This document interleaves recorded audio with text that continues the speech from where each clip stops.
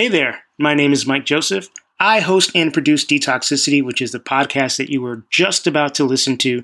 I hope that you have been listening and enjoying for the entire time that we've been doing this. If you are new, welcome. If you are a listener of longstanding, welcome again, and thank you. I appreciate the fact that you listen to this podcast. If you listen and enjoy, please feel free to leave a comment. Please feel free to rate on iTunes or any other podcast platforms that have the ability to rate. And please subscribe so you don't miss out on future episodes. Also, I would love it. It's not a requirement, but I would love it if you followed me on social media.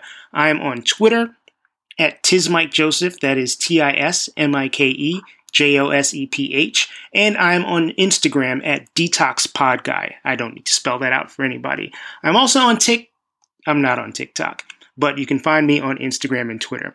And if you would like to be on the show, or you know somebody who'd be a good fit for an interview on the show, feel free to reach out to me via either of those two platforms, or you can drop me an old-fashioned email, detoxpod@gmail.com. Once again, that is detoxpod@gmail.com. Again, thank you for listening. I really appreciate it, and I hope you enjoy.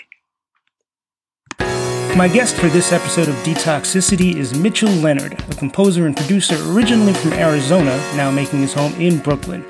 We actually started our conversation before he got the chance to properly introduce himself, which hopefully you consider a good sign for your future listening experience. From an artistic perspective, Mitchell and I talk about the fallacy of being too late to start over and the events that transpired to move him east to the Big Apple. Mitchell also explores his addictive personality and the unusual methods he undertook to mitigate his substance use. We also talk about developing a look for yourself, personal aesthetics are important, why it's important to be your truest self, see what I just said, and we get a vibe from why Mitchell created his latest project, Mainframe. Check it out.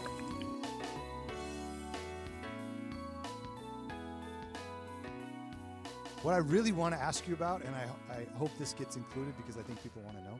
Sure. Is about the Hot Sauce Expo. Do people want to know about the Hot Sauce Expo? They do, because people like me have never been to anything like that. So my first question is, how do you prepare gastronomically, or is there any preparation? For me, there was no preparation. This was my first time going to the Hot Sauce Expo, so I wasn't aware of there needing to be any preparation. As I grew up eating relatively spicy food, so I wasn't too worried about it. But my buddy Brian, who's a great musician, told me about it, and he was like, "I'm going to go. You should come with me." So I figured I'd, head out and see what was up. Okay. It was fun. It's like you've been to record fairs and stuff like that before. It's basically like a record fair with hot sauce. Oh, okay. So like big, but I'm picturing like an outdoor, because since it's in New York, it probably wasn't a big outdoor festival gig. It was probably like a couple rooms somewhere. Yeah, it was, I think it's like the Brooklyn Expo Center, where it was indoors, but, all the doors were open. They had these very high walls. There was an outdoor area. So, all things considered, it was pretty safe seeming. But, they had a bunch of different vendors from across the country that were selling and sampling all of these different kinds of hot sauces made with different, levels of spice. And they had, drink vendors where you get a beer, you can get a coffee or milk, which is something that you should probably have on your hand when you're sampling very spicy condiments. Okay. Was there entertainment? There weren't like bands or anything? Nah, there weren't any bands. There were some contests. Like they had a hot sauce pizza eating contest and that a friend of mine participated in and some other stuff. So it was cool. Wait, strength of the hot sauce or amount of pizza? A strength of the hot sauce. Well, both kind of. Oh. So there's a category for most pizza consumed and then like the hottest of the hot sauce. Right.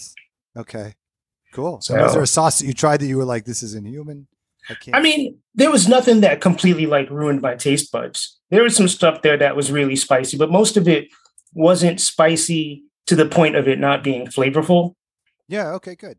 So, I picked up a couple of bottles. No novelty hot sauce where you're like, this is purposeless. And I didn't want to have flames shooting out of my ass the next day. So I sort of stayed away from the super, super spicy stuff. Right. But people make those jokes. They're like, well, I'll be on the thing all day tomorrow. They make kind of jokes with it. The number one thing I thought of where my mind went when you said that was being a young man in a band, in an original band, and consistently like once or twice a year, since I grew up in the West, having gigs that were festivals of some kind, and you didn't get all the information, like somebody, friend of a friend booked it.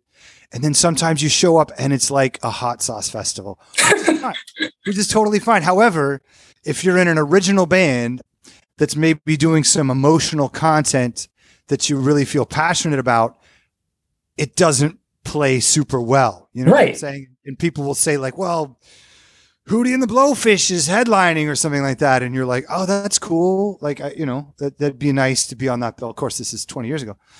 And you'd go, but they're playing like on the main stage at 9 p.m. You're like on stage 17C at like 3 p.m. And you're up there and you're like, you're digging what you do. And you're like, Judy, or whatever. You're singing a song that really means so much to you. And people are they're just kind of eating and watching you and scratching themselves. And, I just flashed back to those days of like, why are we playing the show? Sometimes when you go to a festival thinking it's going to be one type of thing and it ends up being something that's not at all geared toward music. But yeah, that's got to be weird. Somebody decides to put some bands in there. It's like when you have a bar that just decides like we should have bands, but they don't do anything to set up for it. This comes from years of touring.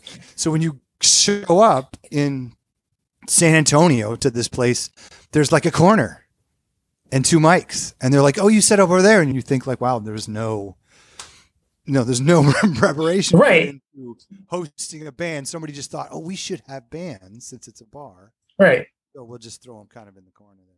Yeah, you're completely incidental to everything else that's going on because no one's like, "Oh, I'm going to come here and listen to music." They're like, "I'm going to come here and get drunk." And oh, by the way, there's background music playing. By the way, this band is making it hard for me to hear the game. Right. That's what they're thinking. Right. Can we turn the game up because this band is kind of interfering with it? And you're still there. Judy or whatever. Or I'm trying to talk to this girl or talk to this guy and we can't have this conversation because the music's too loud. Yeah, possibly. The kind of place that I'm picturing people only have conversations at super loud volume.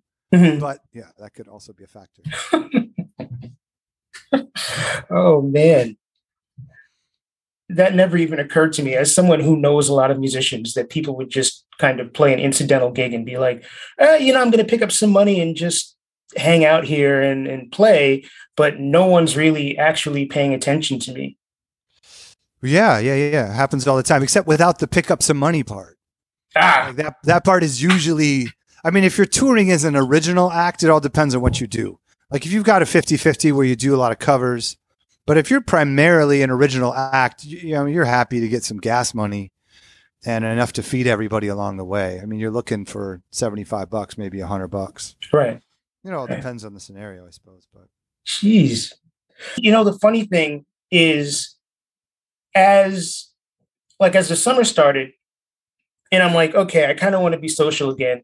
I was like, you know what, Mike, you do not want to get your calendar back to the way it was in 2019, where you felt like you didn't have any free time to yourself and you were doing all these things.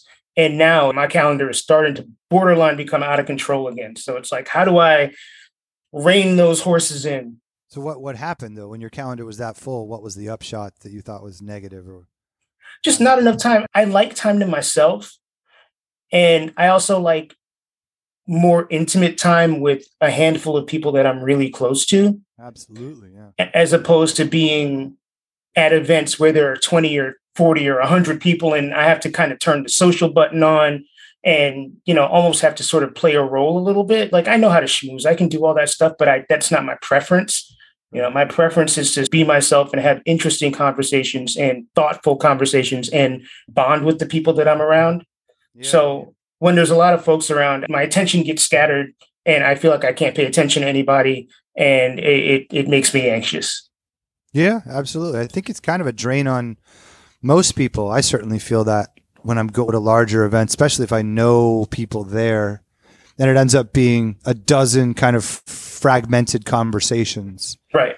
That are cut off in the middle and then start again and stop again. Yeah. So I don't know. I think you got to learn to say no, man. Yeah, we have a couple of weeks off from work. I'm just going to kind of relax and, again, like be intentional about the people that I want to spend time with and spend time with those people. Yeah. That's good. That's kind of a good manifesto to apply to your social life in general. It's the intention. Hopefully it becomes the reality. But I mean, that's in my control and I just need to go ahead and do it.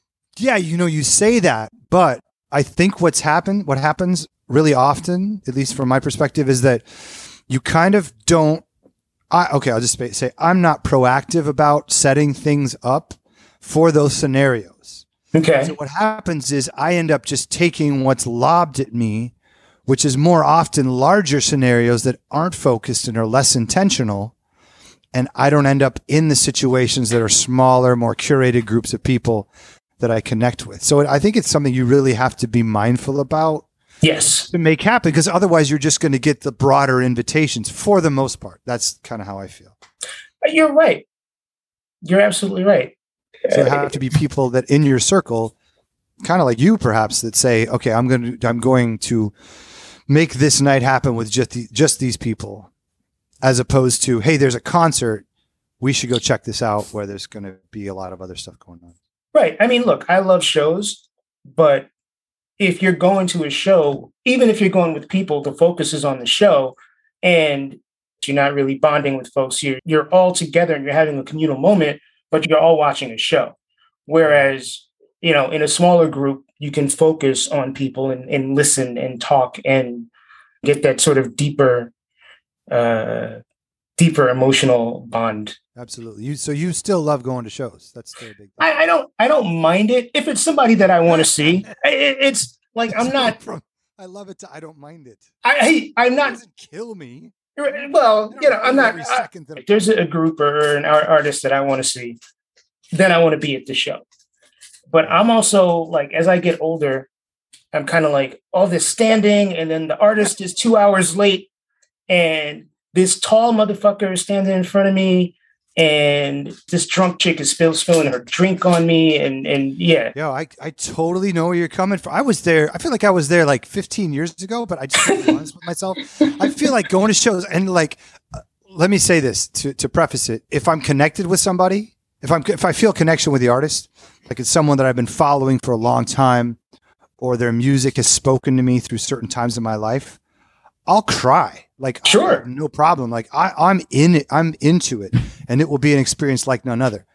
Okay. Having said that, going to shows where I don't really know the artist too well, or I like a song, or somebody says you should check this out, I feel like there's a culture around it that's like wine. Like most people don't care that much about wine. A lot of people bullshit about it. Like it's just one of those bullshittable topics where people like to bullshit about it. And most of the time they don't really know, or they don't really care. I feel like it's the same way with musicians. It's the same way a lot about shows, is that people, in my experience, people claim to, I love going to shows and stuff, but I feel like they really don't. Some of them like going to some shows, but I just feel like it's inflated, especially get older, because they go through that thing where I'm the same way, where I'm like, this is cool, but it's a lot of standing around, and I haven't really seen that much of this artist yet. And here's that one song, and then there's the rest of the stuff, and I'm like, I could just listen to this at home. At home, yeah. Probably have kind of a better relationship with the material. Yeah. Watching somebody play it and the sound's not good and all that stuff. So I've seen that my whole life when people are like, I love going to shows. I'm like, do you? I mean, I had, might be bullshitting me a little bit. Yeah. Like I had this experience where I went to see Rakim like 3 or 4 years ago. And like Rakim is my favorite rapper of all time. I grew up in that era. I was like, I want to cross off my bucket list that I saw Eric B. and Rakim live. And it was waiting. And this is on a weeknight, mind you. And I don't think he got on stage until like 10:30, 11 o'clock. And I'm like, yo, I have to work tomorrow. Did you tell him that? No. Hey. And it's like, all right, I need to get on the subway by midnight. So I'm going to enjoy an hour of Eric B. and Rakim, and then like leave in the middle of the show and go home. Because if I go home any later, I'm going to be grumpy at work all day. And, it's the sacrifices that you have to make. True. And also, like, now that we're talking about it, what am I trying to say? The fact that I don't use substance the way that I used to, sure, really barely at all, has a lot to do with it too, because that was kind of my go-to for long shows, open mics, all kinds of experiences where I'm like, oh, this is kind of a drag now. Where's the booze? Like, let's just more booze and we're good. You know what I'm saying? Like the tomorrow will be even worse. Right. But that's what I'm picturing in that scenario that you outlined. It's like 11:30. I'm like, all right, well, I'm going to get drunk because then I'll feel good. You know, I'll feel better about it. I won't be as tired. Yabba dabba do, one thing leads to another. And then it's 2:30 a.m. Yeah, man. The story goes. But I feel like that's a part of it too, is like, I don't really drink anymore. So when it gets late and things aren't working out, then I'm kind of like, oh man, I don't want to be in this. This is not a good environment for me to be in. I'm just like, I want my bed. Like, I want to be laying on my couch in my comfy ass clothes with my shoes off, like chilling. I don't want to be standing in this loud ass venue, crowded, you know, smelling blunt smoke that I ain't smoking. It just like, I'd rather be in my space. Yeah, I hear you. Sure. So this is such an old man conversation. It is really an old man conversation. We're having it. I'm glad. Because you know, that someone listens to this if this makes it and says, you know what, I don't really like doing that either. Yeah, I mean, look, I'm going to that show on Thursday. I'm going to stay home and listen to the record and have a good time by myself. I think a lot of it is peer pressure, man. Totally, yeah. Yeah, and you gotta get to a stage in life where you're like, all right, people are pushing me to do shit, but I don't want to do it. So therefore I'm not going to do it. Yeah. You also got to be good having experiences on your own.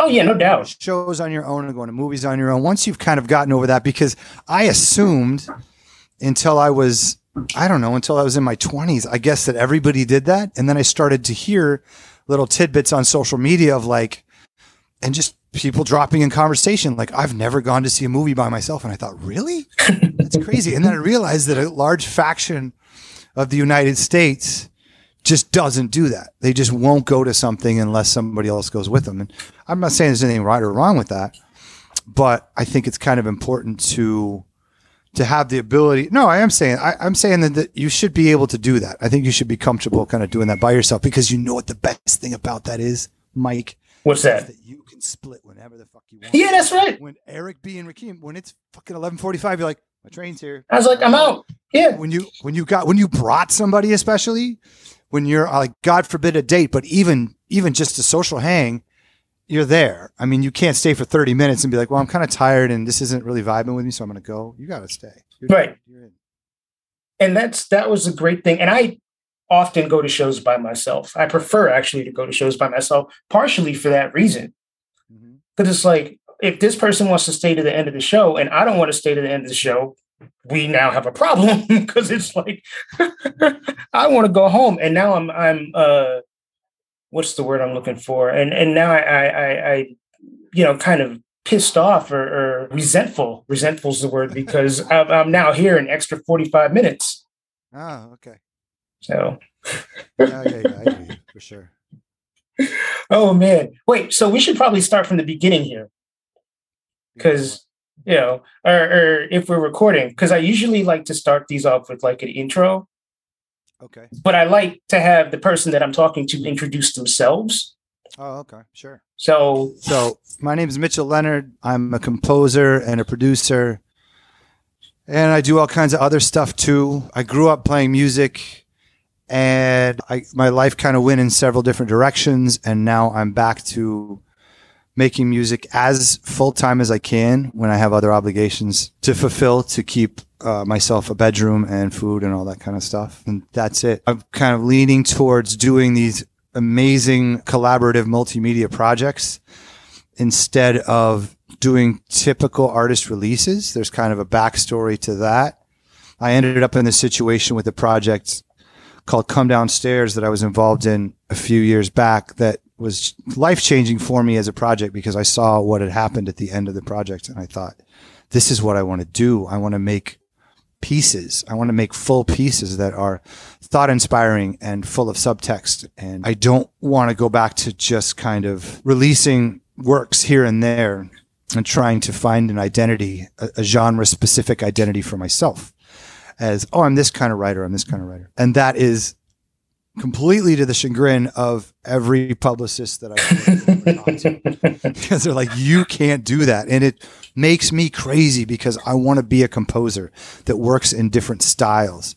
And I want people to be interested in my work to see what I'm going to do next, not because they know what genre I'm going to continue to produce. But that doesn't exist in our current, I mean, it can exist, but that doesn't get play in our current world because the way the algorithms are, you've got to kind of stay in the same vein with the same name. Yep. Or the platforms that you're on are going to get mildly irritated with you algorithmically and say, look, this guy's doing all kinds of different stuff. We're going to push him to the back because we can't playlist him. We don't know where to put him.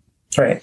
Do you feel pressure to conform, or are you just at a point in your life when you're like, fuck it, I'm going to just go my way and so be it? When someone is telling me to conform, I do feel a certain amount of pressure when someone's like, don't do that.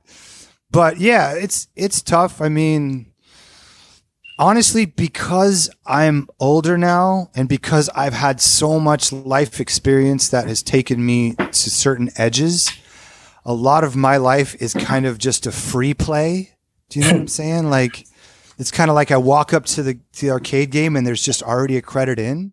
I'm just playing because I feel like I kind of made it to who I am and I've made it to a comfortable place with myself for the first time in my life. And I'm happy. So I'm kind of like, well, I want to do what I want to do, but it doesn't matter as much to me that certain parameters of success are met. Everybody wants people to hear their stuff. I want as many people to hear and see my stuff as possible.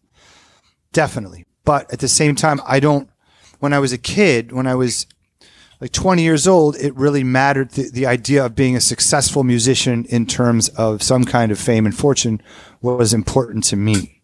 You know, like all the kids I hung out with and played with were like, we want to be big. So now I don't feel that pressure. I do try and play by the rules that people that I hire lay out for me when I'm like, tell me how to get this in front of more people.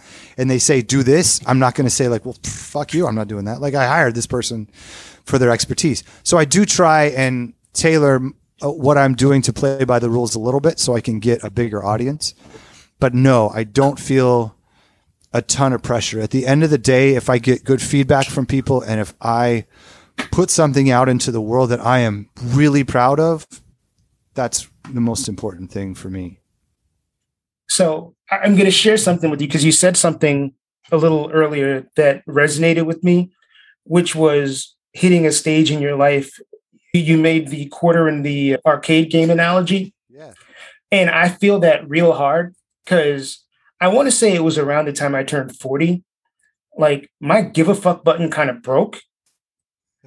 And look, I need to conform to some extent to pay my rent, pay my bills, and keep a roof over my head. I like all of that stuff. But in terms of not living my life fully, in terms of being who being concerned about what other people thought that I was, there was a point in time when I was like, oh, I'm in my bonus right now. Like, I don't care anymore. And I'm wondering kind of if that's similar to what you're referring to.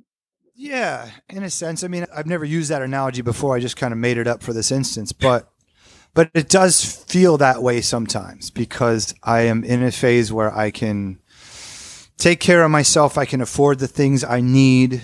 Not really much more than that, but I can afford the basic things I need.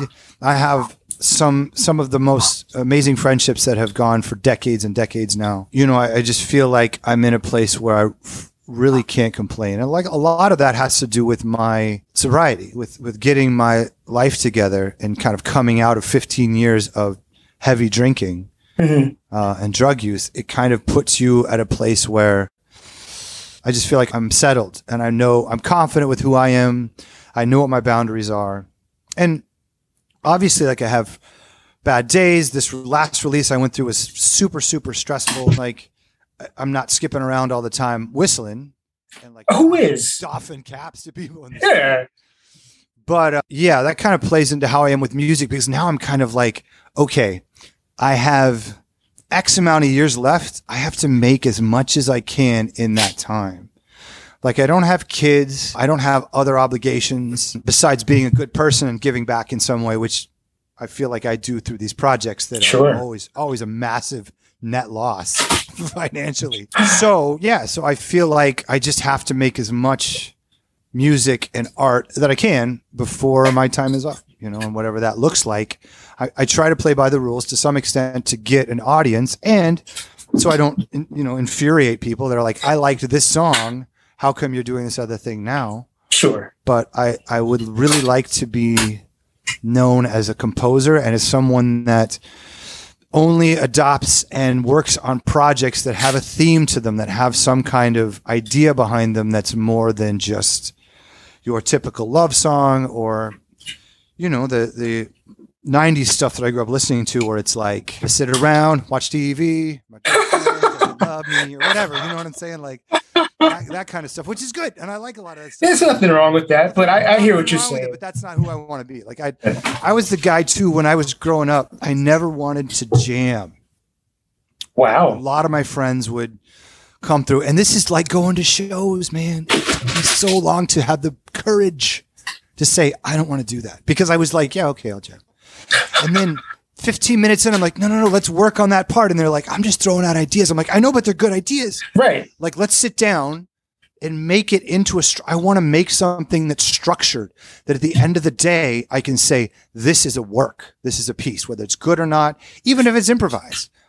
It's weird for me to just sit and play music that I know I'll never return to and that will never be heard again. Like I like to work on a unit, like something at the end of the day where I'm like, that is something that I can now sit back and watch or listen to. But you want to have something tangible in exchange for your thought. Yeah, I think that's it. So it's better for me to go big with these projects than it is for me to do smaller releases. Now, having said that, next year I'm going to take some time off and just I do this other thing on Twitch called the Sleepy Time Session. So I'm going to start releasing that as music along the year. I'll do a few releases of 3 or 4 tracks from those sessions. But even that's kind of a theme. That's the general idea that sticks within a genre. So, the PR people be happy.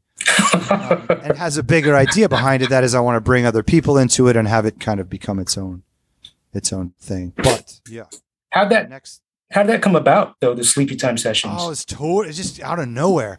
I was looking for something to do like as weekly kind of content, like half because I wanted to, and then half because people kept telling me, look, you have to do something regularly. You have to release some kind of regular content. So I had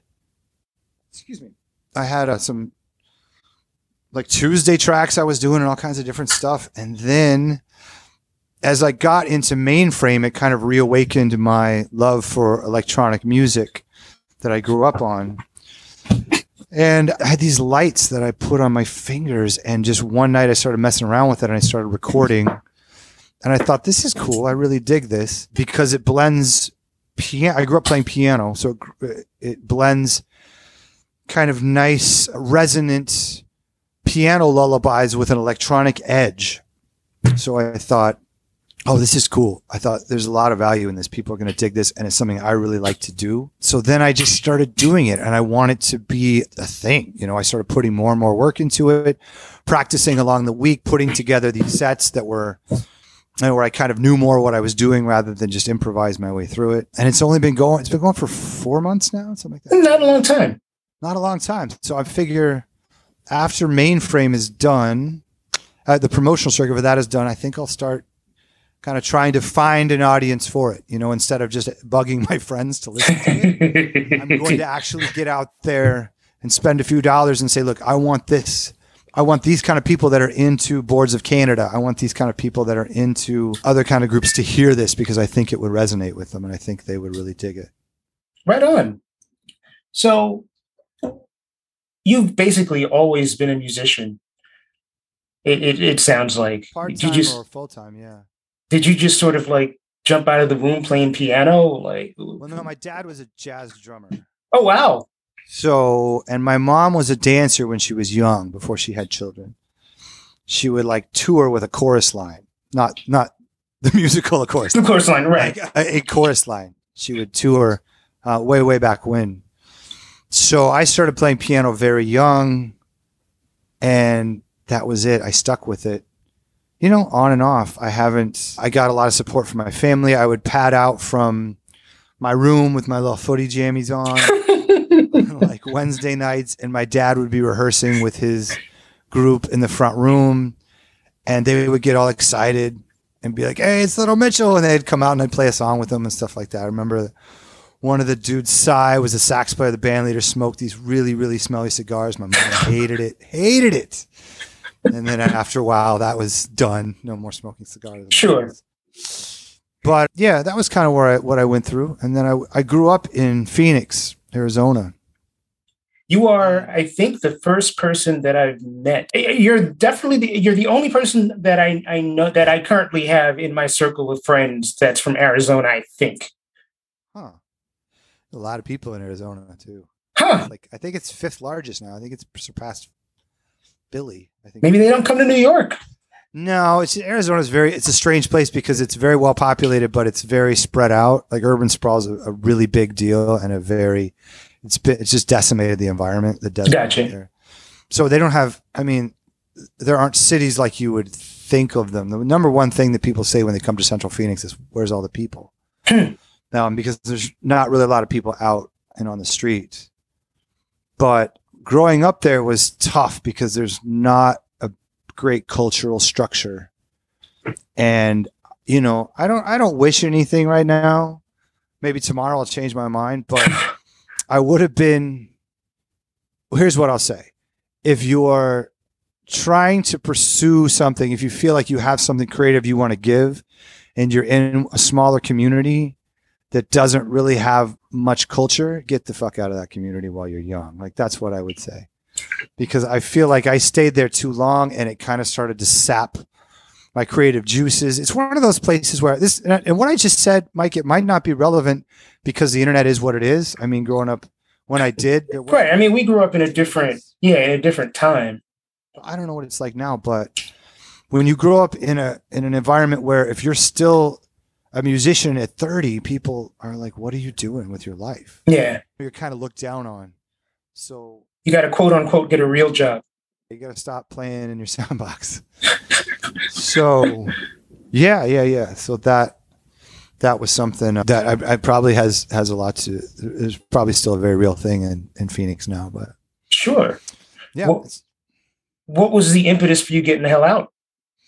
Well, I went through several phases where I was like in and out and I did some different things, but ultimately, I'll tell you what brought me to New York was I was with a really good friend of mine who I grew up with and played music with that had moved to New York several years prior, and I was visiting him and we were drunk on a rooftop, and it was like the next to last night I was there, and he said, "You should really move here. You're not doing anything." Like, I've been in Phoenix because my mom was real sick and she passed. And then I was kind of like, what am I doing here? I was already going through that in my head of like, what's my future going to be? And what am I really doing here?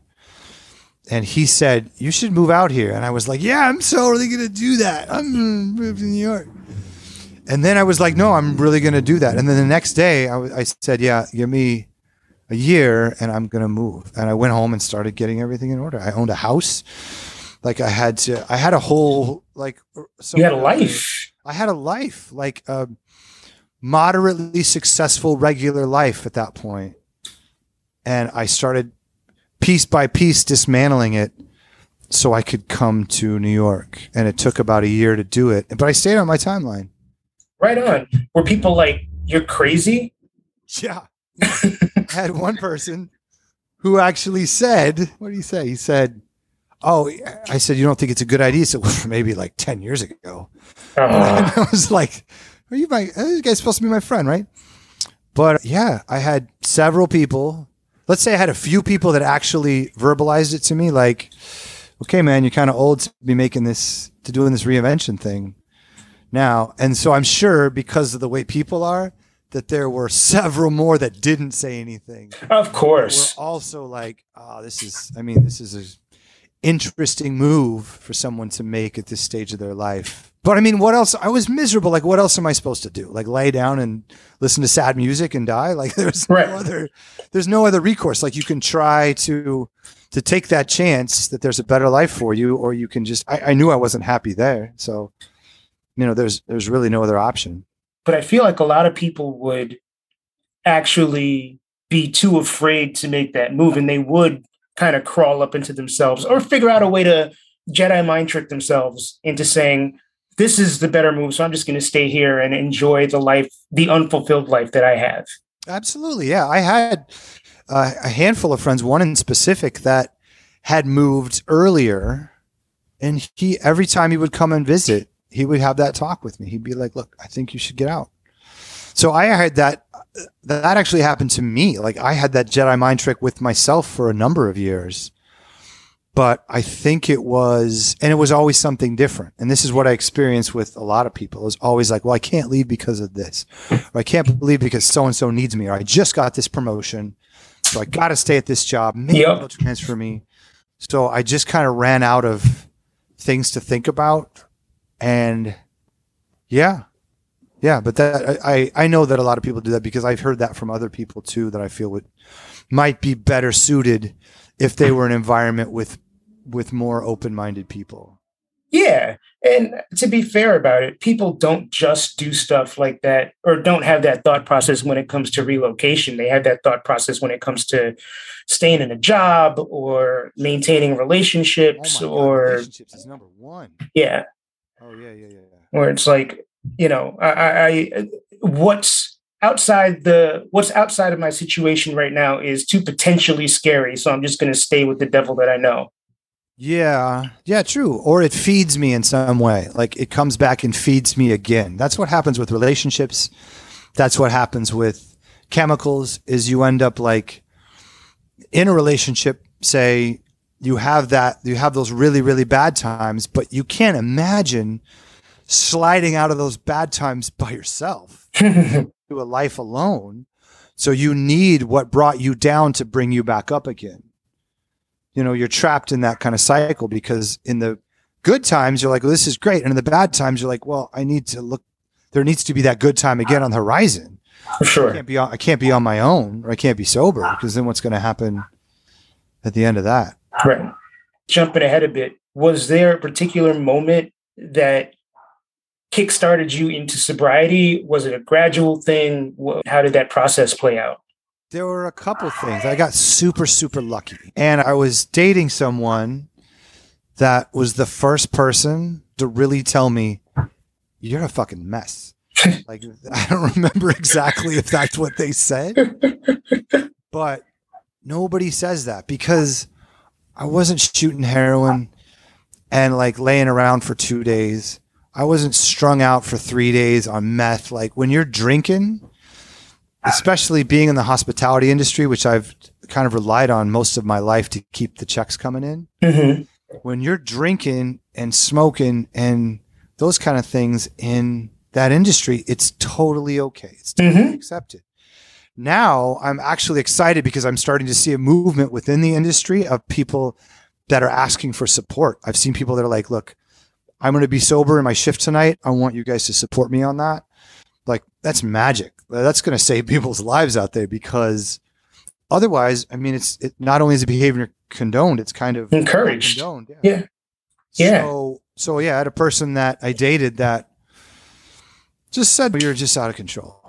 I know you don't see what you're going through. I had lost a friend of mine around that time, and then I really went down after that. I actually lost a friend of mine to an opioid overdose. And then after that, I was just in the bottle for a long time. I mean, still functioning, still going to work, like still presenting a game face, but in a situation where I don't feel like I was ever really at 100%. Good days, I was probably operating about 60% capacity, bad days, 30%. And then after that person, I started to chronicle what I was actually doing. I read the book, The Martian. The movie The Martian that was out a while ago? I've heard of that movie. I don't know what it's about, though. Yeah, I didn't see the movie until I read the book, but the person that I was dating gave me their copy of The Martian. I started to read it. And in that book, he's stranded on Mars, and he figures out in the quaintest, most just heart-touching way, like he's like, I have to survive, so this is what I'm going to do.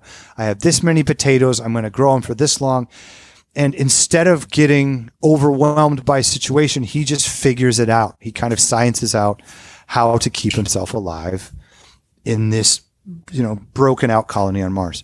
So as I was reading that book, I thought to myself, I'm going to start journaling everything I do, how many drinks I have, how much pot I smoke, how many cigarettes I smoke. I'm going to start keeping a journal of all of those things. I'm not going to amend my behavior whatsoever. I'm going to do what I always do. I'm just going to start tracking data. Huh. So I started on that point. And after a couple months, I saw what I was actually doing to myself, and it was shocking. Because you don't realize, you think, I went out and I had several drinks last night. No, you had 15 drinks. Yeah. You know what I'm saying? Like, yeah, you tell your friends, you're just the way you go. Yeah, I smoked a couple of cigarettes. No, dude, you bought a pack of cigarettes and smoked 10 in 2 hours. Right. That's not a couple of cigarettes. Like, I saw my behavior was impulsive. It was reckless, and it was just addict behavior. You know what I'm saying? It wasn't like social behavior. It wasn't like I need to cut loose. It was like, I wish there was a better word for it. I'm not thinking of, but desperate. It was like desperate behavior. Were you running from something, or was it just like? I think, I mean, I've had a lot of issues within my family that run parallel to that. And I think at an early age, when I was a kid growing up in Arizona, I got into hard drugs for like 2 or 3 years. I think that kind of just tilted my clock a little bit. Like, cause I was 17 or 18, like people would, this is a lot that I'm laying down here on this podcast. Yeah, I'm here for it, man. And look, I'm going to go for it. Yeah. Whatever you're comfortable talking about. I grew up in Arizona, right? Sure. So there, everybody called speed at that time. Everybody called it speed. They were like, hey, people are doing speed, whatever. But it was crystal meth. That's basically what it was. Okay. So I fell into people that were doing that for 2 or 3 years. And I got pretty bad with it. I got to the point where I was like, look, I got to get this together. I managed to get my head out of it, but it was a kind of a coming and going thing. Like, we would do speed to stay up, and then we would end up taking pills or drinking or whatever we could do to kind of calm down. Mm-hmm. So I got out of that phase kind of by luck. Like, I had some friends that cleaned up, and community kind of saved me. And everybody was like, look, we got to stop doing this, whatever. So I got out of that phase, and kind of in the beginning of my 20s, and then I quote unquote got my life together, but then I started drinking, and I didn't really even notice it, but I was kind of replicating a lot of the same behavior with caffeine and alcohol, where I would pick myself up in the morning by drinking caffeinated drinks or coffee or whatever. And then I would booze myself to sleep at night. But since it's something you can live for decades doing. Yeah, it's not considered. Kill you like meth or opioids or whatever like that. I was able to maintain it for a long time. And it didn't seem like, it wasn't really a big deal. Everybody was doing it. It was a couple times a week. No big deal. Binge drinking here and there. After shows, have an after party, stay up till 5 a.m. drinking. It's not unusual. But as the years go on, and that behavior doesn't change or even gets worse, it starts to become more and more apparent that your body starts to break down. Can't handle it anymore. So it starts to become more and more apparent that this is destroying your life, and this is really costing you a lot of friendships, a lot of goodwill, jobs, whatever else comes by, that when you run at 60%, you're just not functioning, you know? And a lot of people don't realize this, but when you stay up late and you say, I have a few drinks, and at the end of the night, you're like, wow, I had 12 drinks and I was up till 3 a.m. It takes your system about a week to really get back to normal from that, even as a young guy or young woman. So, yeah. So it was one of those things where I think that it never really left me, Mike. I think that it was always there, like my addict behavior, but I channeled it into more acceptable drugs that I could function on. And then as I got older and older, it started to just blossom out of control. When I left Phoenix, I was drinking a lot. And then I came to New York, and then I was like, I don't even know anybody here. It became even more of a part of the culture. I got involved in a bar job that was late nights, a lot of drinking there. And I had some hard times. I lost a friend, and then it kind of bottomed out, as they would say. And I had that person that spoke to me and they were like, this relationship is done, but you got as a word of advice, you gotta get your shit together. And so things kind of fell into place for me. And I started reading that book. I started logging what I did and thought, okay, this has got it. When I saw it on paper, I thought this has got to change. I can't go through my life doing this anymore. So I started to try and work the problem a little bit. It's incredibly interesting to me that I don't know if I'd call it foresight or some kind of internal thing, that you decided to document what it was that you were doing so you could see it on paper. Like, I don't know that many people would also, because when you do that, it's right there in your face. And I think a lot of people who are addicted to things don't want to really know how much of it they're doing. Yeah. I told myself it was really because I was reading the book, and that was something that I loved that the character did in the book, is just took it all practically and just problem solved it out. But that was my only rule, was I can't lie. I can't lie to myself. I don't have to stop. I can do whatever I want, but I can't lie about the information, because once I do that, it's over. It's all blown. And I've talked to some other people that have struggled with eating disorders and struggled with insomnia, some other things, just other bad habits. And that has always been my preaching point to those people, is like, look, if you're going to take information down, you have to be honest about the information you take. Start saving data. Start just getting raw data down of what you're doing. Once you start lying about the numbers, it's over. I mean, it serves really no purpose. I think it was a huge wake-up call for me when I saw what I was actually doing. And I think a lot of people, if they were able to see themselves doing something, have you ever seen somebody fighting in a partnership, and like when somebody else comes around, they don't fight the same way? Sure. Yeah. Like, or if somebody starts recording it, they're like, they don't fight the same way, because they don't really want to know. I mean, it's not exactly the same thing, but they don't want other people to know. They know that they're engaging in bad behavior. Right. They don't want other people to know. Yeah. They don't want to be honest about the behavior that they're participating in. Right. So it's kind of a similar thing. If you see, a lot of times if you see like, oh, this is what I'm doing in this scenario, then that itself will kind of act as a start, at least. So with that in mind, what do you do to resist temptation? I mean, not the royal you as Mitchell Leonard. What do you do to? Yeah, that's tough, because I'm not at 100%. Like, I go for what I started doing was setting myself goals where I would say, I'm going to go for a week without a fail. And a fail is what I call drinking, smoking cigarettes, all that kind of stuff. I'm Sure. a weirdo, because I can go out with you and have a beer and go home and go to sleep. I can do that. I've always been able to do that. I probably will forever be able to do that. But there is a different side of me that takes over sometimes. That's just a switch where I'm like, I want to drink. And there's just another me that comes alive and like, you're going to do this. And I'm like, no, I'm not. And they're like, yeah, you're going to, I got this. Don't worry about it. I'll work this out. It's the devil on your shoulder, man. But I'm not supposed to be. And they're like, no, I got this. Just go to sleep. Go to sleep. It's okay. I got this. We're going to have fun. It's going to be fine. So it's tough for me because I'm not in that space. I have low-grade edibles that I take from time to time. I'm not a sober person, and I don't really want to be a sober person necessarily. I don't think you have to be.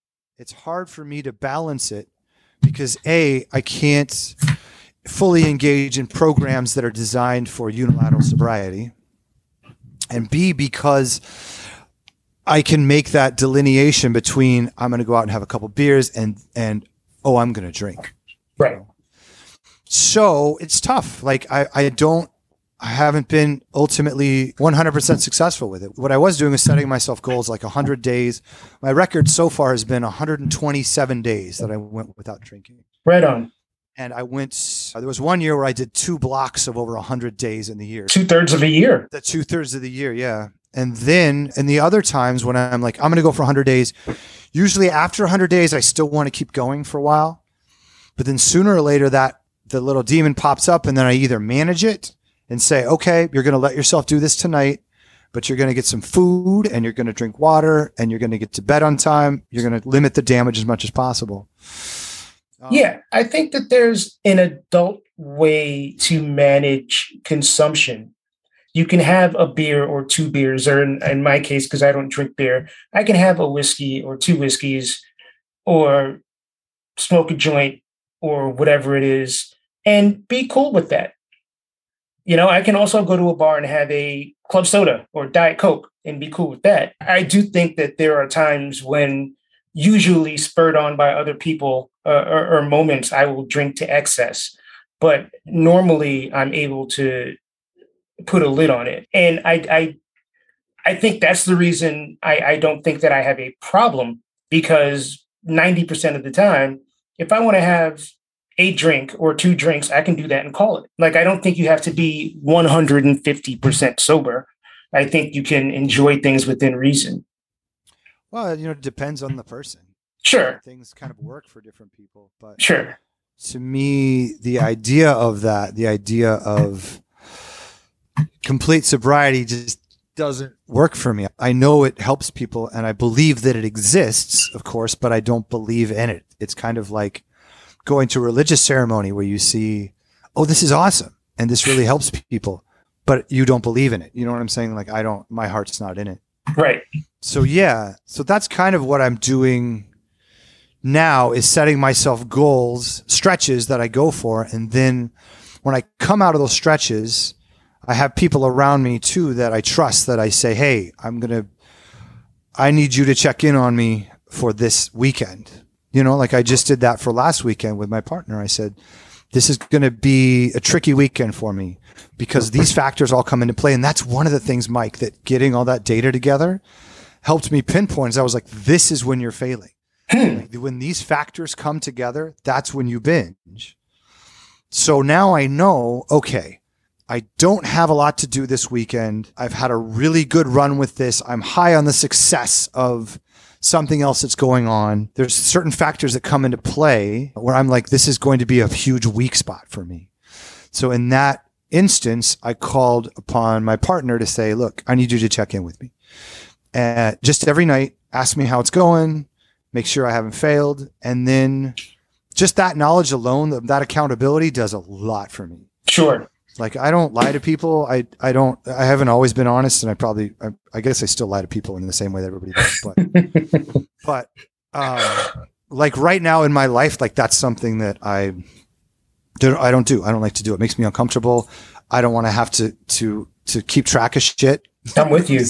I'm with you. I was a little schemer when I was a kid and when I was in my 20s and such, but now was I. I don't even want the pressure or the added stress of having to lie about something, because then you got to keep it straight. And did I tell this person this and whatever? So yeah, you are speaking my language. Having that accountability of just saying like, look, just send me a text and saying like, are you drinking? Knowing that I'll have to answer that honestly.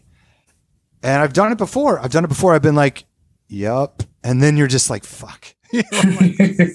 Terrible. It's like just having that accountability does a lot for me, but I don't know. I'm not this. It's a developing process, and I've really only been working on it for a few years. So I don't know what my future is like. Maybe I'll decide I want to go 100% sober. Maybe I'll join up with a group.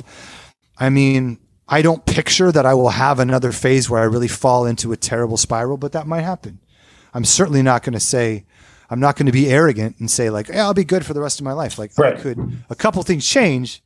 I could be back into that kind of hell spiral for sure. So I don't know. I don't know what the future will be, but for now, that's kind of my process is I try and go for long stretches. And then when I am kind of letting myself coast for a little bit, I'll kind of put my foot in the pool, and inevitably what ends up happening is the orbit starts to decay. You know what I'm saying? Like I'll go out and I'll be like, yeah, I kind of tore it up one night. That's cool. I'm not going to do that for a while. And then 3 weeks later, I'm like, I kind of want to do that again. Do that again. Yeah. 2 weeks later. And then you're like, nope, I'm headed to the same. Now it's a habit again. Yeah. But then it's easy for me because at that point, then I'm like, okay, 60 days. That's what I'm going to do right now. And it actually makes me less stressed out because I'm like, I don't even have to worry about it now. I don't have to worry about should I or shouldn't I. I just set a number and that's going to be my goal. That's super methodical. And I say that with the utmost respect, that you just kind of set and reset goals. And I also appreciate the fact that you are being honest, because I think some people would just be like, oh, and then everything was great and I didn't drink again, or I know how to manage it or whatever. But you're saying it's an ongoing process, which I think is what a lot of people don't always take to heart when it comes to things like this. Like it's not a straight line. No, I mean, well, we'll see kind of what the future brings with it. Now that is at least manageable for me, I'm trying to work on other things, like actually going to bed at a reasonable hour and getting like sleep, and other things like pointing me toward being a healthy and wise human. So the kind of the process of trying to improve on yourself never really stops. No, it doesn't. And it is funny to think of like that now. I'm like, because I keep a sleep sheet where every night I log in what time I went to bed. Oh, wow. What time I went to sleep, what time I get up. So yeah, I know. Dude, you live on data. Like, I thought it was cool that he was methodical, but now it's weird. You live on data.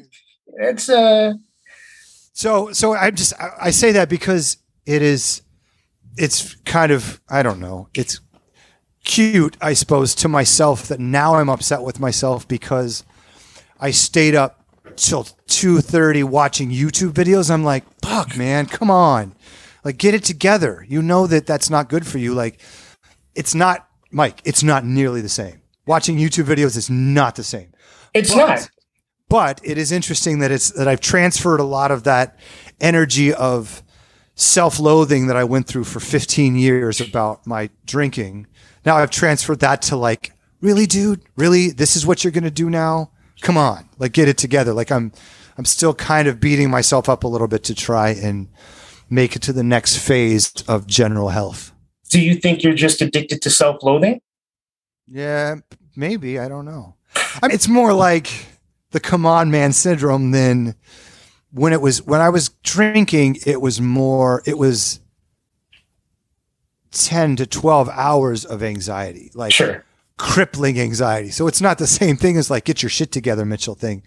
That was more of a like, like at its best, waking up and being like, oh, I don't feel so good, but okay, let's get some juice.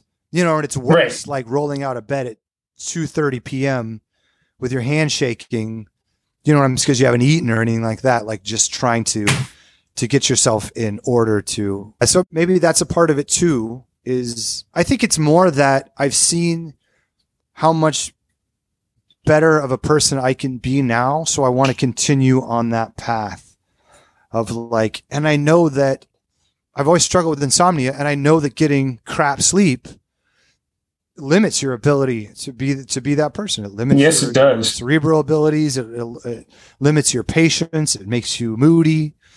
So that's kind of my next step is like, look, I want to be the best dude I can be. So that's my, the next phase. Right on. Sure. So let's talk a little bit about Mainframe. Yeah, that thing. So Mainframe was something that came about. Like I said, I did an incredible video with the stop motion and cellular animation artist, or cell animation artist, Heisey Hu, a few years ago in tribute to my friend that passed away from opioids that I mentioned. I put that together for him and produced that video with her. And after I was done, I put it up on a shelf and I thought, oh, that was amazing. I really want to do that again. So I started looking for other projects. I had one project that didn't really launch where I had the music and I had the artist, but it just didn't work out. We, about 3 or 4 months in, it was clear that it just wasn't going to be what we all wanted it to be. And then I found a piece in one of my late brother's notebooks that had the skeleton of Mainframe. It had the wrongs and the rights. If you listen to the song, mm-hmm. you'll know that that's a big part of it. And it started out with that: in a world of no moral absolutes, I have a suggestion I think will clarify things. And it was just him writing. He was an avid writer. He wrote constantly. He has journals and journals and journals of his writings. And so I read that and I thought, that's kind of cool. I want to make that into something. And I started working with it. And initially I thought, well, I could just go the easy route and make it kind of you have the wrong to do this, you have the right to do this. And that could really be a song. That could be 100 different house songs. Sure. But you know what I'm saying? Like it makes any German techno song could have that over the top of it. And then when I continued on with it, I started to see this character kind of evolve. When he and I were younger, we used to create characters and have little play characters that we had and make scenarios for them. And we do little voices and all kinds of cool stuff. And I've been doing that all my life since. I've always made up characters and voices for stuffed animals or people's pets and all that stuff. So I started to hear it in my head, and then I had a vocoder program that I was messing with. So that's it. So I started coming up with this multi-textured robot voice. And I put it together into a kind of a story. And when I was finishing up on the story part of it, there's some other elements to that too. I wanted it to have a purpose, so I gave Mainframe an identity. I thought this is an entity that will start out with a function, and then as the entity starts to gather more information and progress along the narrative, they will start to realize that they don't have these things that humans have. As they're outlining what our wrongs and rights are, what our abilities are, they'll start to realize that they don't have those abilities, so they'll start to question their place and what they're about. Then at one point in the song, when it gets to the "As You Are Dragged from the Supermarket" patch, that is actually Mainframe worried about us. Mainframe has started to worry that since we are fallible in ways that Mainframe is not, that perhaps something else will come for us. And Mainframe is now worried. And then Mainframe says, "I will not let them find you." And I loved how that worked when I put it together, because it sounds a lot like a threat.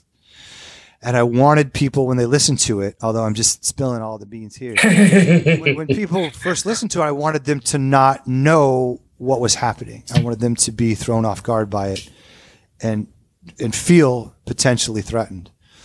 But what Mainframe is actually saying is, I will protect you. I will help you. I will keep you from that other threat, because you are fallible, because you have all these things that are working against you all the time. There's so much stress, and you have to make all these decisions.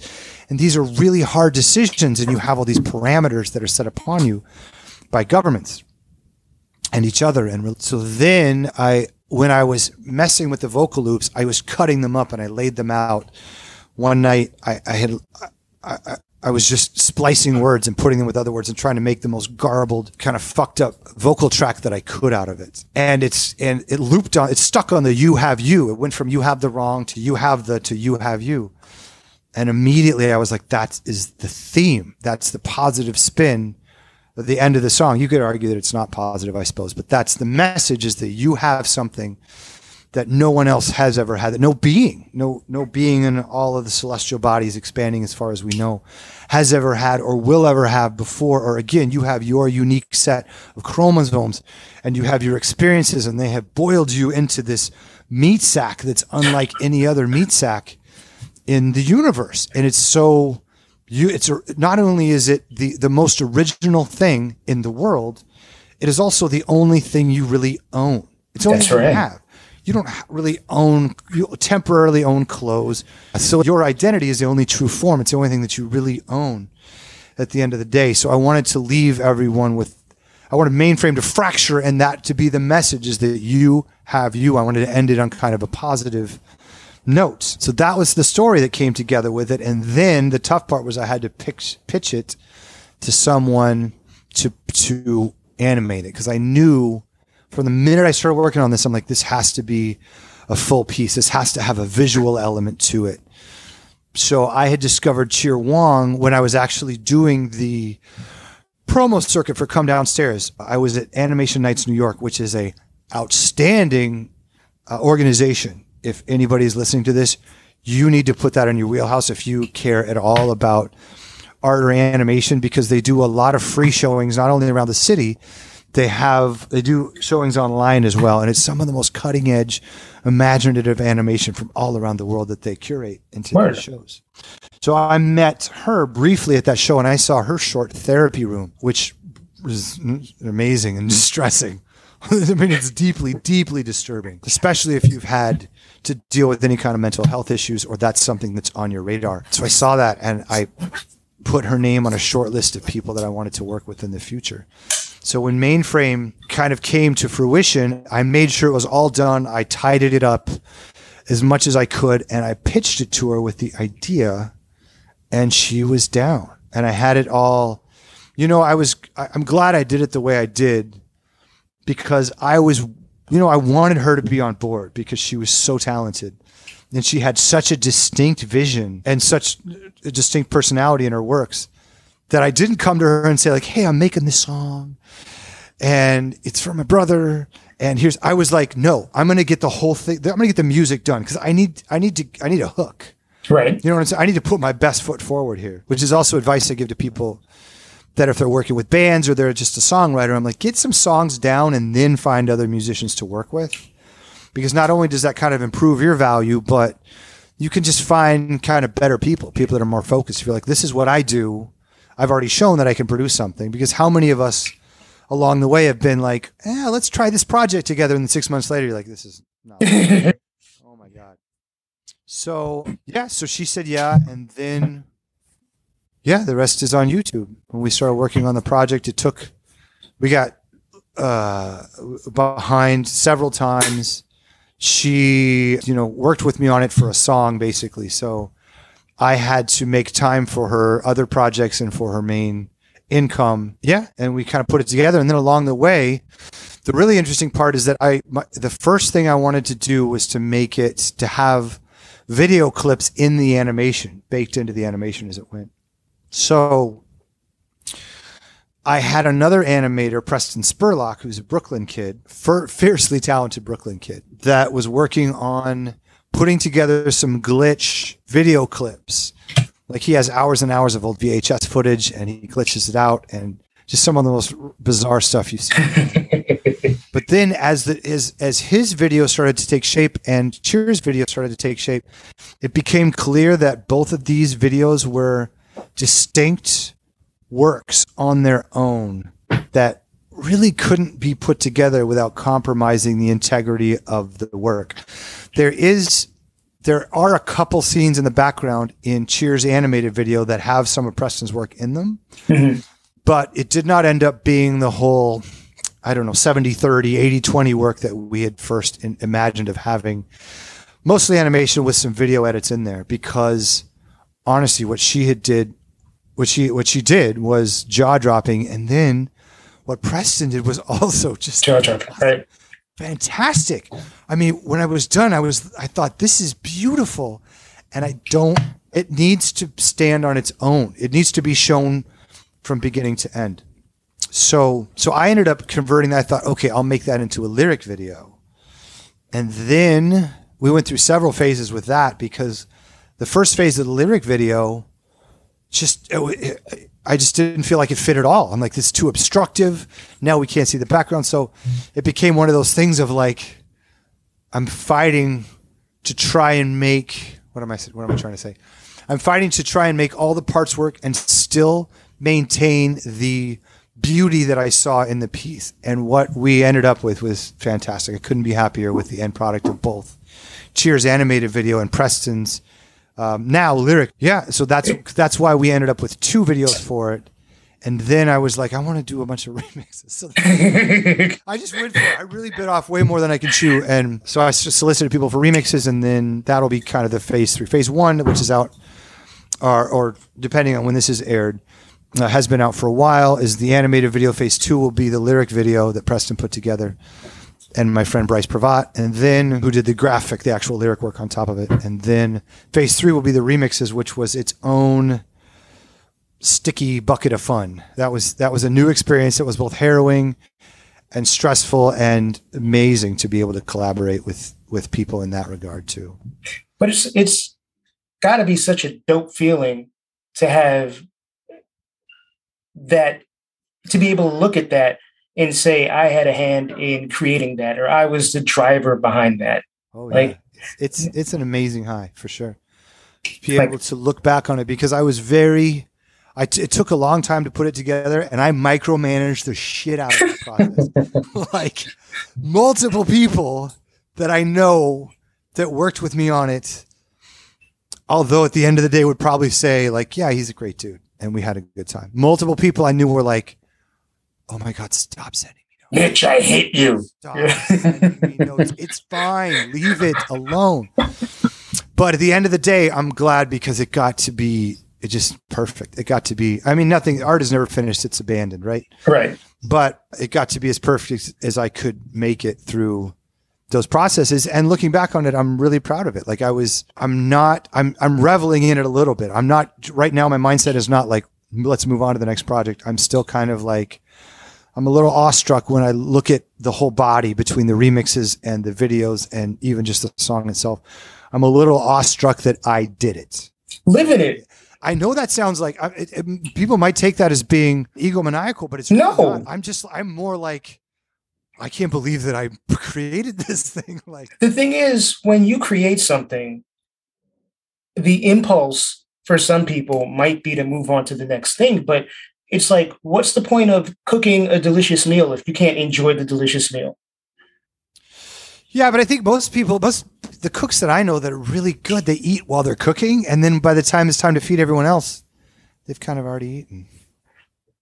I don't know, man. I feel like there has to be a certain point, like you don't stay reveling in it, and you don't let your reveling in that one thing influence like the next 5 things you do. Sure. But I do think that there's value in creating something, appreciating it, like letting that feeling roll off of you. Yeah. And then, kind of gradually taking on the next thing. That's new for me because I'm definitely an on to the next thing guy. So this is the first thing I've done where I'm kind of like, let's stay here for a little bit. I already know what I'm going to do for my next project. I have a lot of the steps already taken, but I'm kind of like, also I'm coming out of a scenario where I was working another job 40 plus hours a week and managing the release. So I'm kind of like, look, tired man. Yeah, I haven't put any art up on the wall. Like things just haven't gotten done. So I think I'm going to focus on the Sleepy Time sessions for a while and maybe chill. You need some Mitchell time. Yeah, I guess. I mean, I am alone all the time, so I got plenty of Mitchell time. But yeah. I need some. I just need some time to do the dates, do some of the nuts and bolts things. Right. Right. So I got 2 more quick questions I want to ask you. One is your aesthetic. So when I met you at Dan's place, I was immediately struck by the fact that you looked very well put together, and not in like a super GQ kind of like way, but like you obviously put thought into what your presentation was, and you had the hat and you had the shirt and the funky socks, and like you had your whole like, is that you seem to have an aesthetic. Where did that come from? I think it came from not being able to do it when I lived in Phoenix for so many years, because you just get tired of being stared at. Really? And you get tired. Yeah, absolutely. And you get tired of people like making comments about you. What would they say? I don't know. They don't make them to you. To other people. But I mean, and that's not everywhere in Phoenix. It's just, I grew up around Scottsdale and kind of different parts of the valley there. So yeah, when I got to New York, I was like, wow, I can do whatever I want. Like I can be whoever I want to be. And part of it too is getting older, and you kind of, you give fewer fucks. So you kind of want to take more chances. But yeah, that's kind of where I come from. I've always dug hats. I've always been a hat dude, I have kind of a big white light bulb head that catches the light and like glares it at people. You know what I'm saying? Like it's probably, I probably think it's worse than it is, but like, so. Yeah. I mean, I don't know that I've seen you without a hat yet. So ever since it was I got a little bit of hair up there, but overwhelmingly it's mostly forehead. It's what my old hairdresser would call a 5 head. 5 head? Yeah, that's a common joke. I suppose. Yeah. Maybe 6.5 head in my case. But so I've always been a hat dude.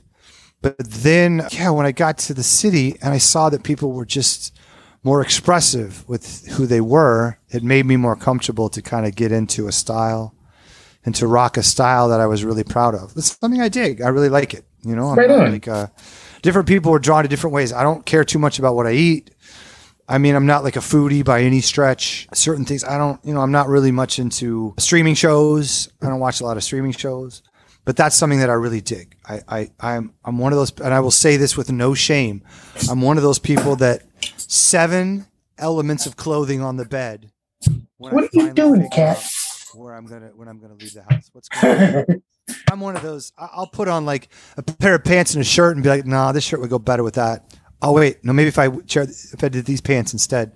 Like I'll dedicate a good 10 to 15 minutes to getting everything together.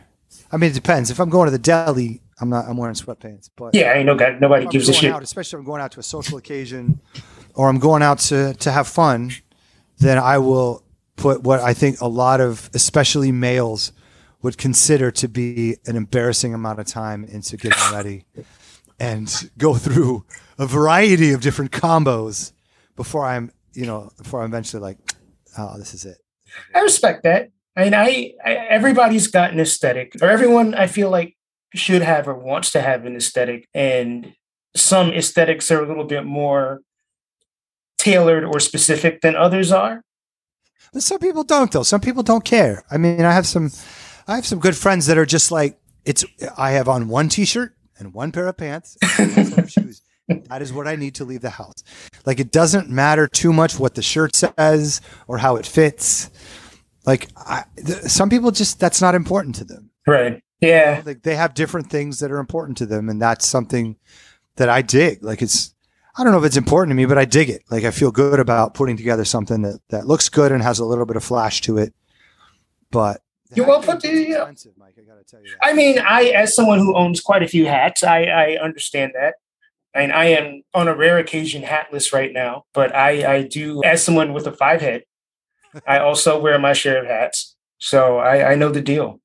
Yeah. They're not fancy hats. Like, I mean, I wear baseball caps and like skull caps mostly, but you know. Yeah, I got a lot of those, but the hats I really like to rock are like, they're tough. You can get the gems. You can get like thrift store gems for $20 from time to time, but primarily they're like $150 to $250 hats. Haberdasher hats. Yeah, I don't spend a lot of money on, I don't know. I don't throw money around. I can't afford to. But that is one of the things where I will spend, if it's a good looking lid, I'll spend the money and get something that's nice and that has a good form to it.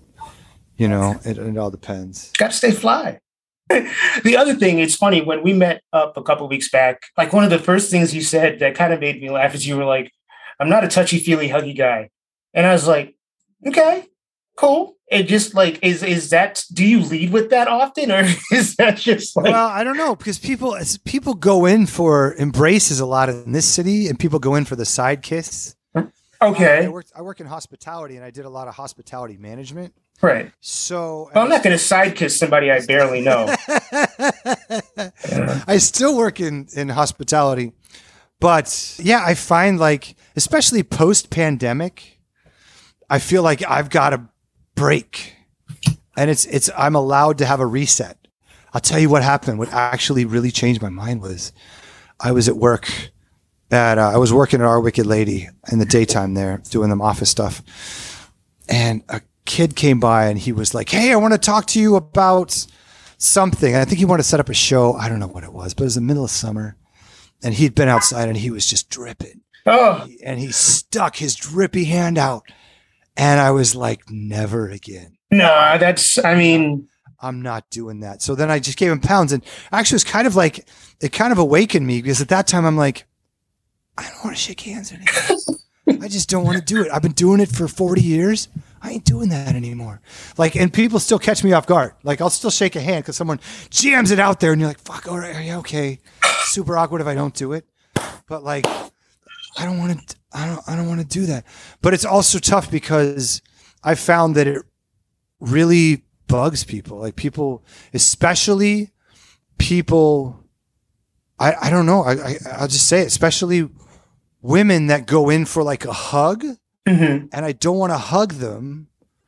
sometimes it kind of bugs them out a little bit. You know, like they go in for like, hey, and sometimes when they meet me, sometimes they're like, it's great to meet you. And they'll go in for like the little side kiss. Like the hospitality I work in is like Midtown, Upper West Side sometimes. So people are a little bit more of that kind of like European air of whatever you want to call it, sophistication, where the side kiss is more prominent than it would be in Brooklyn. Sure.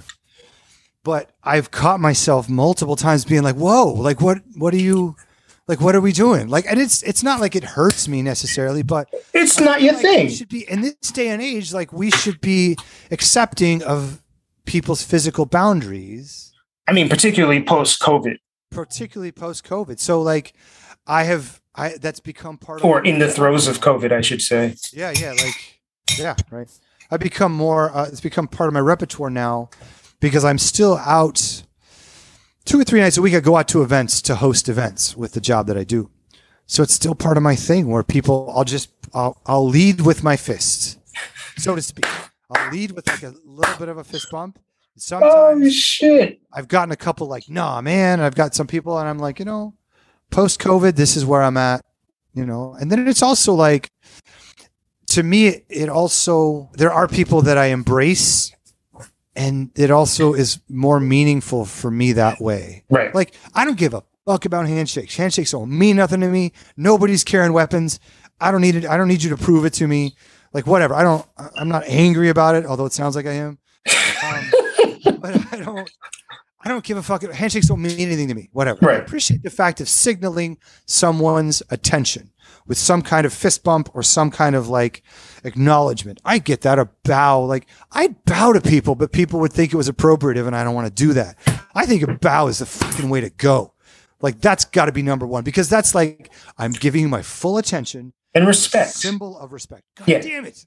Now that I'm saying it, that's what I want to do. It's a free world, Mitchell. You can bow to people. I feel like a white dude doing that. People are gonna be like, who the fuck does this guy think he is? Cultural appropriation. Yeah, that's gonna get labeled. So I'm not gonna do that. But yeah, so I do hug people. Although even the people, I'll be honest with you, and people would probably tell you this, even the people I'm the closest to, I'll still say like, you're so awkward. When you give me a hug, it's so awkward. But I want it to be like a kind of a level. You know what I'm saying? Like, it should be meaningful. Yeah, meaningful. Like, it shows that I have a connection with this person that has been forged over years. Right. Or even like when I see people, I've met people for the first time that I've worked on projects with for months and months and months, that I have said, when I've met them, I've been like, can I give you a hug? Just because I feel like we've been through something emotionally with dealing with, day after day and night after night of like, make this revision. What do you think about this? This sucks. You suck. No, you suck. Like, going through all that stuff. And then at the end of the day, you're like, we made it through and we birthed this project. So I get that. That's what I think. And like, it's weird for me, Mike, because I've had people that have been like, yo, you need to work it out. There's nothing to work out. You are what you are. People have said that to me, and like, and I think they might have kind of a case, but at this point, I'm like, I don't want to do it right now. Maybe sometime in the future, but I've definitely had people that are like, you're awkward, and you need to work on that when you're greeting people. And I'm like, yeah, I guess I should, but I don't know, man. I think there are some people who will hug and kiss strangers, and that's not necessarily my MO. Like, I need to have a bond with you. And then, like, once I like you, I am super affectionate. But, we have to sort of cross that line first. Like, I'm not overly familiar with strangers. It has really so much to do with, your family, how you grew up. Like, and I mean, I grew up in a very not affectionate environment. I went left on my folks, but even still, like, and left, or you went left? I went left. Oh, you went left. Okay. Yeah, because they're still not super huggy people, and I am a very huggy person. But again, like, there has to be a relationship there. Like, I'm not a stranger. You know what I'm saying? Plus, like, I'm not. I mean, let's be real. The idea of the side kiss looks fake as hell. Like, it just looks super phony. Like, right. And I understand that to people that engage in it, it's not. It isn't. That's what they like to do. Right. And that makes them happy. But to me, it just also feels like this doesn't really mean anything. There's a lack of meaning that goes with the gesture. Right. Because it's like, do you land on the cheek? You don't even like land. You just kind of kiss the air on either side. It doesn't like, most of the time I have gotten side kissed. It's not an actual kiss that lands. Right. It is the air. In the air on the side of your cheek. It's a gesture with no real intent behind it. Yeah. Or with no actual affectionate intent behind it. With no affectionate intent. Yeah, I totally get that. But yeah, I thought if you asked me a long time ago, I would have said, yeah, my family we were affectionate growing up, but looking back, I'm like, we were pretty cold. Like by familial standards that I've seen since, yeah, it was a little bit of a cold environment. I just got to the point where I was hugging my dad like 10 years ago. Yeah. He's one of my favorite people, but it's also still slightly awkward. Like still like it just doesn't, it's like this is one hug and it works, but it doesn't like get into a groove where I'm like, this is warmth and home and all that stuff. I'm going to do this because I love you so much that I want to do this. It takes all kinds. Indeed, it takes all kinds. One interesting thing I've been reading about lately is the move towards allowing children to have some autonomy as to whom they show affection. I certainly grew up in an environment where older relatives were always expected to be greeted with a hug and a kiss. Give your auntie a kiss.